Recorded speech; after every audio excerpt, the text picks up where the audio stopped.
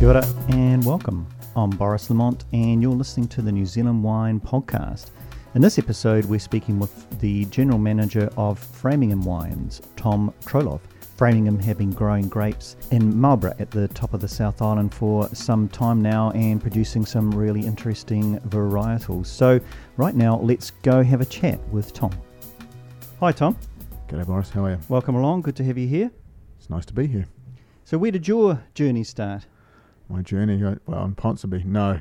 Yeah, today, yes. That's where we had lunch. My journey, I'm a South Island boy, I suppose. Well, I am a South Island boy. Born in Christchurch, but grew up in Marlborough, on the Kaikoura coast, actually, was my home. Grew up to a sheep and beef farming family. My parents were sheep and beef farmers in the 70s and 80s, so I've got a lot of fond memories of chasing woolly things around the hills. But yeah, that's where I started. Educated down in Christchurch. Spent a lot of my formative teenage years down there. University down there at Lincoln University wasn't it? What did you study? I actually studied Bachelor of Commerce. Thought I was going to do economics, but then it got really difficult, so I changed to marketing. And finished with a Bachelor of Commerce in Marketing. I actually felt that was a bit cheeky and went back and did a Masters of Business Administration after that, actually, at Massey University. So sort of probably had a bit too much fun at Lincoln to take it too seriously. Right, yeah. Okay. Thought you better finish it off properly. Yeah, I went and finished it off properly later. But no, so that was a great start to my life. I started actually, got into my working career in Christchurch. Worked for the Stewart family at PDL. Some of you will have light switches still with PDL on them. PDL Electronics and Electrics they were. Right, yep. Did a graduate course out of there for about 4 years. And that took me all over the country and also to Europe.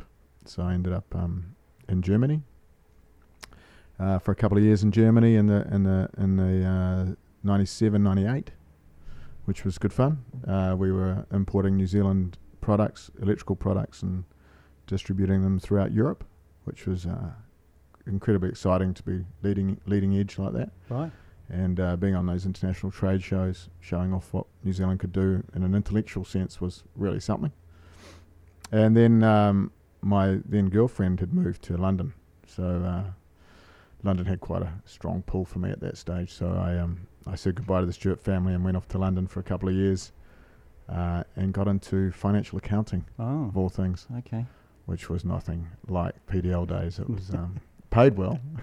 It allowed for a certain lifestyle. Yes. Let's just put it that way. And it was in London that I actually got tragic news that my father had been struck down with cancer, with lymphoma, which was sort of the end to the big OE. So my then girlfriend, still now my wife, we came home quite promptly. I did a little bit of a side trip through Africa and Asia, but came home and decided to settle in Wellington because my folks were in Marlborough, obviously. By this stage, they'd diversified off the sheep and beef farm and planted grapes. Okay. So it was sort of a purposeful. We thought, we'll settle in Wellington. We can be close to Dad and make regular trips back there. So that was working out all right. I actually got into sort of financial services in Wellington, insurance and stuff like that, which that was a means to an end, a bit like the financial accounting in London. It wasn't really where my heart was, but it was close to Dad. So I did that for a while, and with that, we moved to Auckland, and Kirsty and I, my wife and I, were both sort of living in Ponsonby. She was in the bank, and I was in the insurance company, and it was during those years that my father passed away, and I suppose we got married, we'd had our first child, and you started to look at what life was all about. We were regularly going back to Marlborough because of my mum, and obviously where Dad was, and I started to observe my brothers and sisters who all lived down there. And, growing up in Marlborough, it was really quite a barren,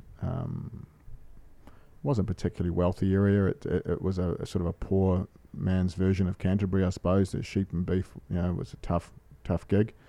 But what I'd seen through my life was that this thing called the wine industry was really changing the face of Marlborough.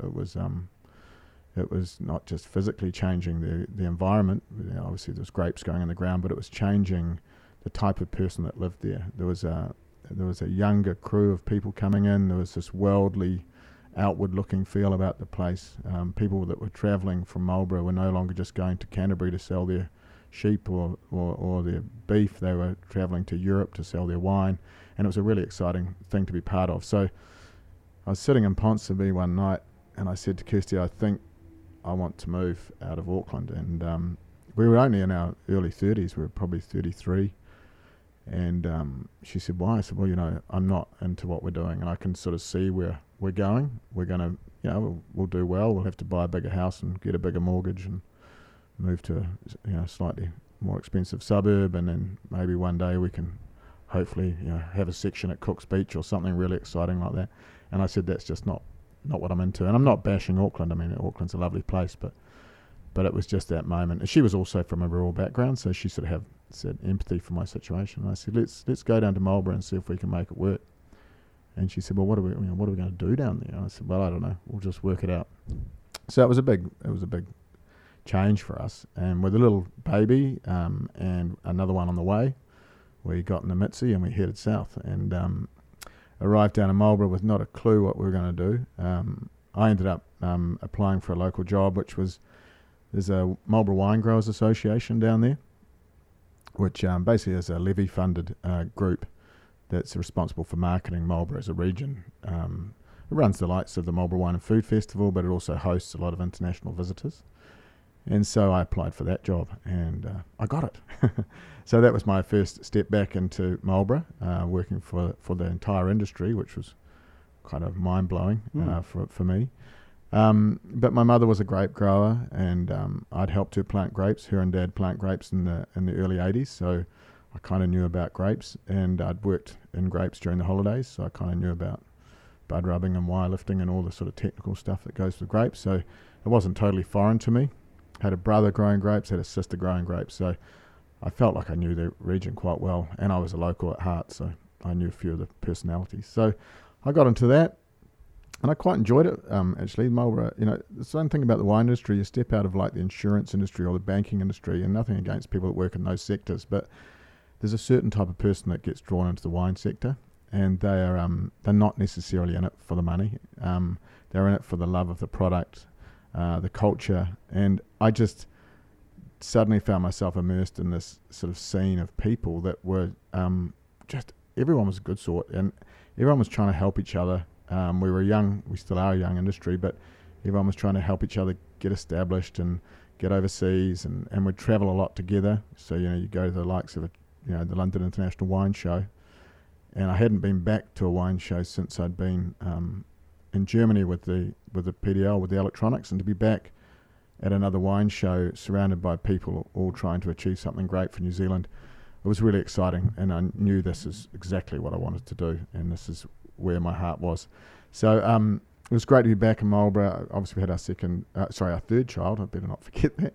So we had 3 children, and we were raising children, and we'd sold our house in Ponsonby, and this was what year was that? Just before the crash, so 07. We'd sold it really well, and we'd gone and bought an 8-hectare vineyard with sort of switched out a Ponsonby house for an 8-hectare vineyard in the middle of Rapara, which was quite a nice growing region, and we'd built this house on it. So we sort of thought we were living the dream. Interestingly, well, we were for those first couple of years, but then if you followed the wine industry closely, in 08, Marlborough's total crop increased by 60%. Just in 1 year, our total intake went up 60%.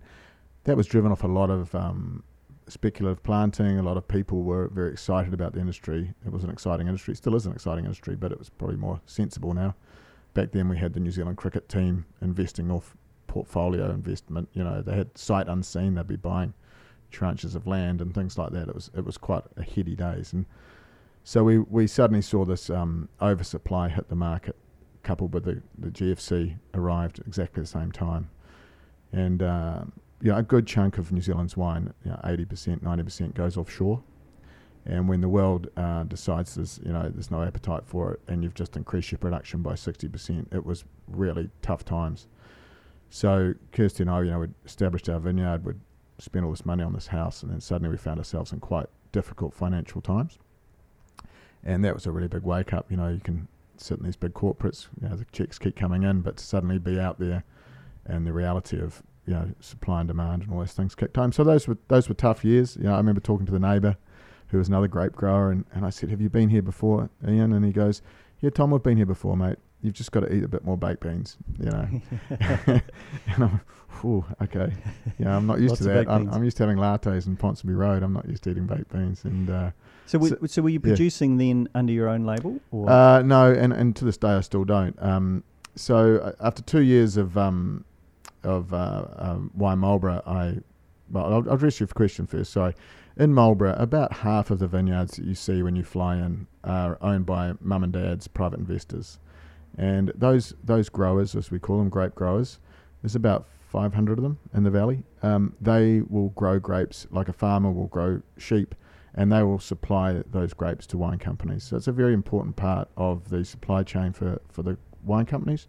Wine companies don't want all that capital tied up in land and productive area. They need that capital for marketing, to grow their businesses, and so they rely on growers. And so Kirsty and I were growers, and we were growers for Villa Maria. We actually bought the land from Villa Maria, and I'm still a grower for Villa Maria to this day. Mm-hmm.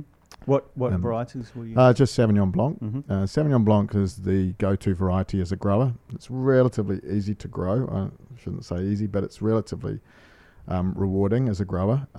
It's one of those grapes that wine companies like to outsource. The wine companies tend to specialise in things that take a little bit more hands-on technique and so forth. So it's a good grower's grape, and it's what's demanded. So that was fine. So 2 years into wine Marlborough, did a couple of wine festivals. I found the wine Marlborough thing was fun, but it's very political. I mean, you've got to represent everybody in the industry, and that became not challenging, but it wasn't really what I wanted to do. I like commerce, I like businesses, I like trying to build something up. And so I heard, through the grapevine that Framingham Wines had been sold, and that the new owners, who were Europeans, were looking for someone to run it. And I scurried around and found out who they were. So it's a lovely family from Portugal. They've been making wine since the 40s, and the grandchildren are running the company, and they had bought this company. And so I rang, got on the phone to this guy Salvador, and said, "Salvador, you need someone down in Marlborough. I'm your man."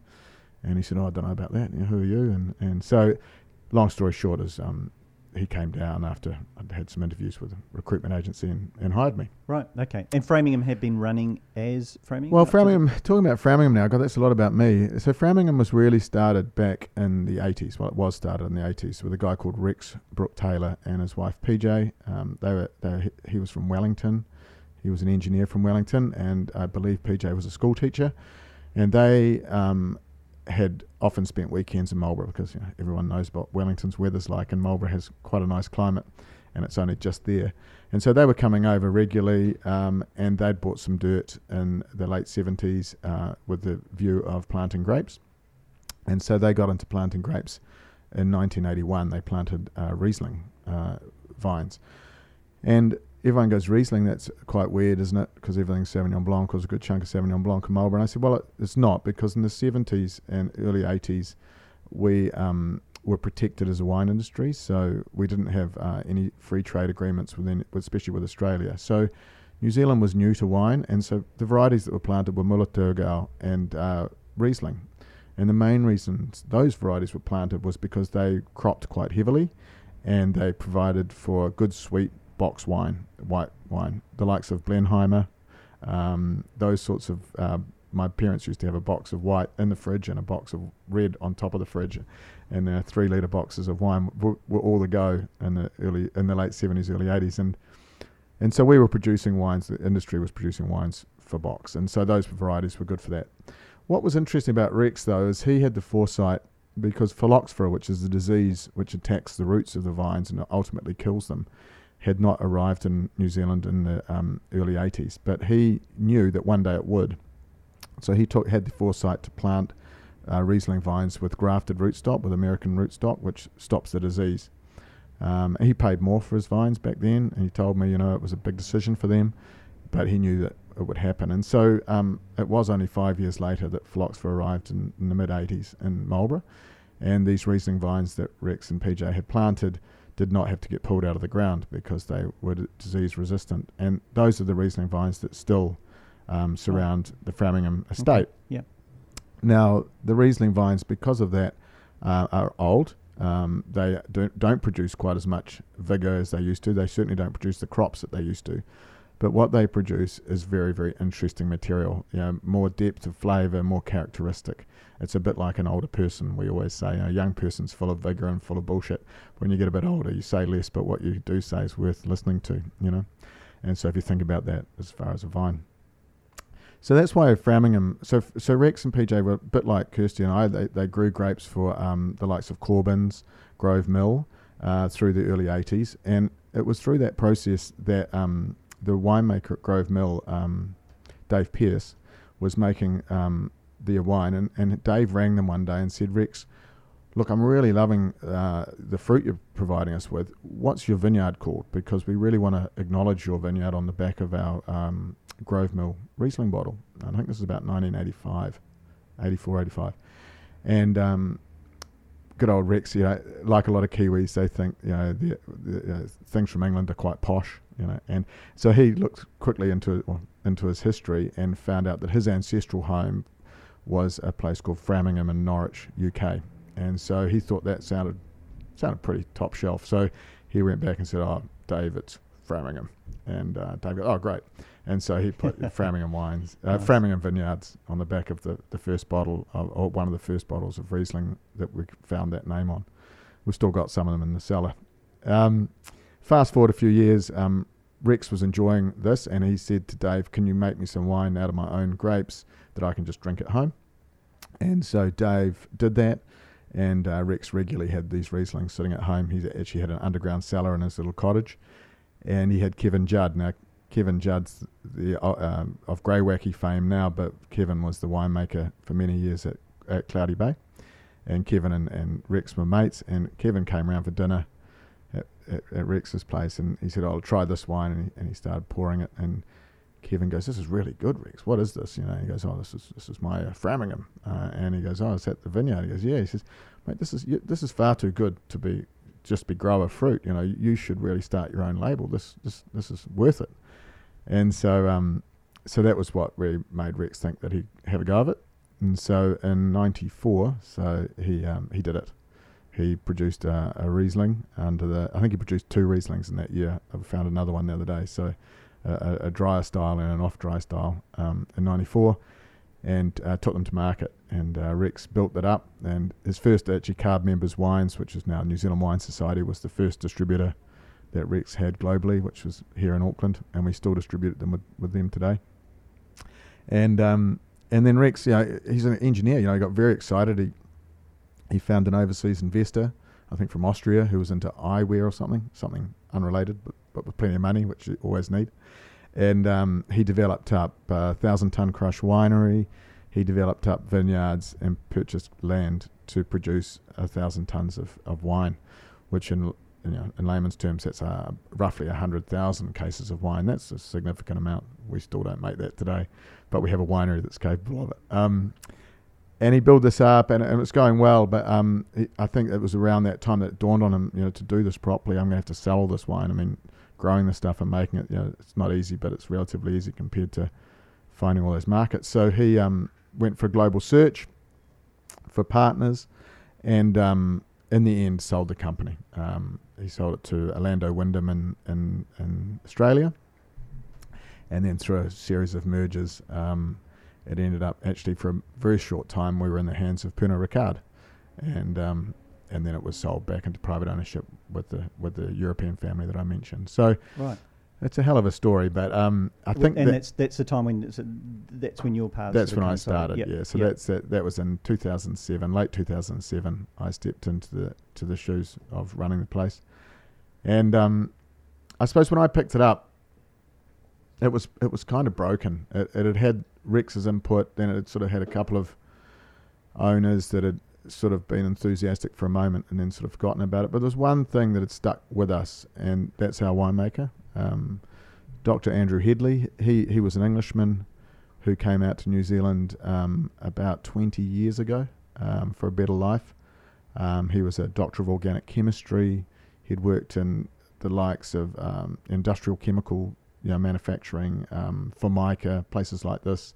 Nothing really wine related, but he had a great brain, and he had a really interest in wine, and particularly Rieslings, because his old man used to take him walking through the Austrian Alps, and they used to enjoy those cooler climate whites and Germanic Rieslings, the Mosels and so forth. So he had a love of Riesling. So he'd come out, he'd sort of self-taught himself how to make wine. He'd worked in a lot of labs in the larger wine companies, and then in I want to say, so 18 years ago, 2004, must have been, he saw the job of assistant winemaker come up at Framingham, and that was Ant Moore was the winemaker at that time. Ant went off to Spy Valley almost immediately, and Andrew took on the role of head winemaker at Framingham. And so Andrew, now 18 years later, he's still there. He's traded, he's made wine through numerous owners, but I'd like to think the last 10 years he's really come into his own, because the distractions are gone. He's got everybody's full support.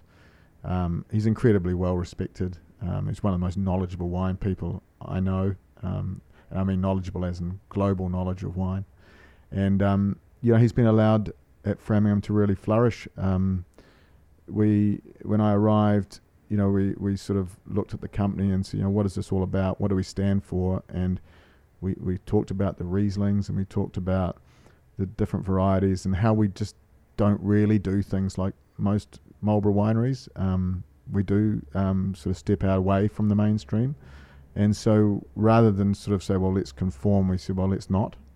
And so Andrew, he's been making these Rieslings, these crazy Rieslings, but also, I've got a Sauvignon Blanc there in front of you. He started playing with wild fermentation and oak treatment and significant lees contact, over 12 years ago. So these things that a lot of people are bringing to the wines now to sort of differentiate them and take them out of the mainstream or take them away from maybe the sort of the supermarket wines. He was thinking about that years ago and is really perfecting it now, and I think that's cool. We also gave him the opportunity to make a whole new range, because Andrew's one of those guys that he said, I'm too tired and too cynical and too old now to make my own label. And we said, well, let's do another one, and you can do all the things you wanted to do in that. So the F Series, which is still a Framingham product, is basically where he's allowed to go and do whatever he likes, and the outcome of that is just endless fun and enjoyment. Andrew made 9 Rieslings, for example, last vintage from the one estate. Wow. He did the entire Predicat system except for the ice wine for those Riesling lovers. And I think it's that expression that we allow him to have. I mean, he also imports wine himself, crazy wines from all over the world, stuff that no one's ever heard of or seen, but he's so interested in the subject matter that I think that's why we get the most out of him, because we don't try and stop that. We try and feed that. Right. And it's been wonderful to watch. Yeah. Yeah. So you obviously he's doing quite a few different things, and from year to year maybe trying new things. I mean, have you got some sort of staples as well that you? Well, yeah. Obviously the Framingham. We've got to have the engine room. I think that's the Sauvignon Blanc in front of you. The Framingham Sauvignon Blanc that goes globally. That goes to 48 plus markets. It's what the world wants, is Marlborough Sauvignon Blanc. I mean, 90% of what's exported from this country of ours is Marlborough Sauvignon Blanc. So it's the calling card of the nation. So we have to do that and do that well, which he does. But apart from that, so the Pinot's the sort of the right-hand man or woman to that wine.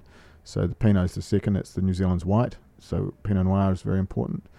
And then we drop into classic Riesling in the Framingham range, which is sort of our third arrow in the quiver or whatever, and then Pinot Gris. So those are sort of very important wines. We also do a Chardonnay. We do other styles of Riesling, but those sort of are the core.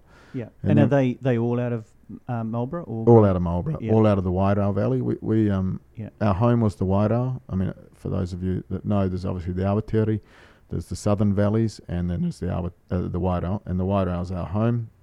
So we tend to stick to that valley, slightly warmer valley, slightly more sheltered from those southerly weather patterns.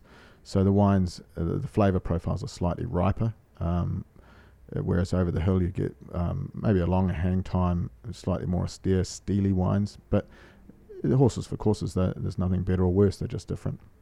Yeah. Mm-hmm. Mm-hmm. And so, yeah, I think that's where we got to. I have to drop it in because Bridget told me to, but to be recognised this year by Bob Campbell and Huon Hook as the winery of the year, out of 160 odd wineries, to take that place, that's all about Andrew, Dr. Headley, and what he's done for the company. I think we've been doing it well now for a consistent amount of time, and it's actually quite hard to do it well consistently, especially the last couple of vintages have been incredibly challenging. Climate change is a thing. It's here.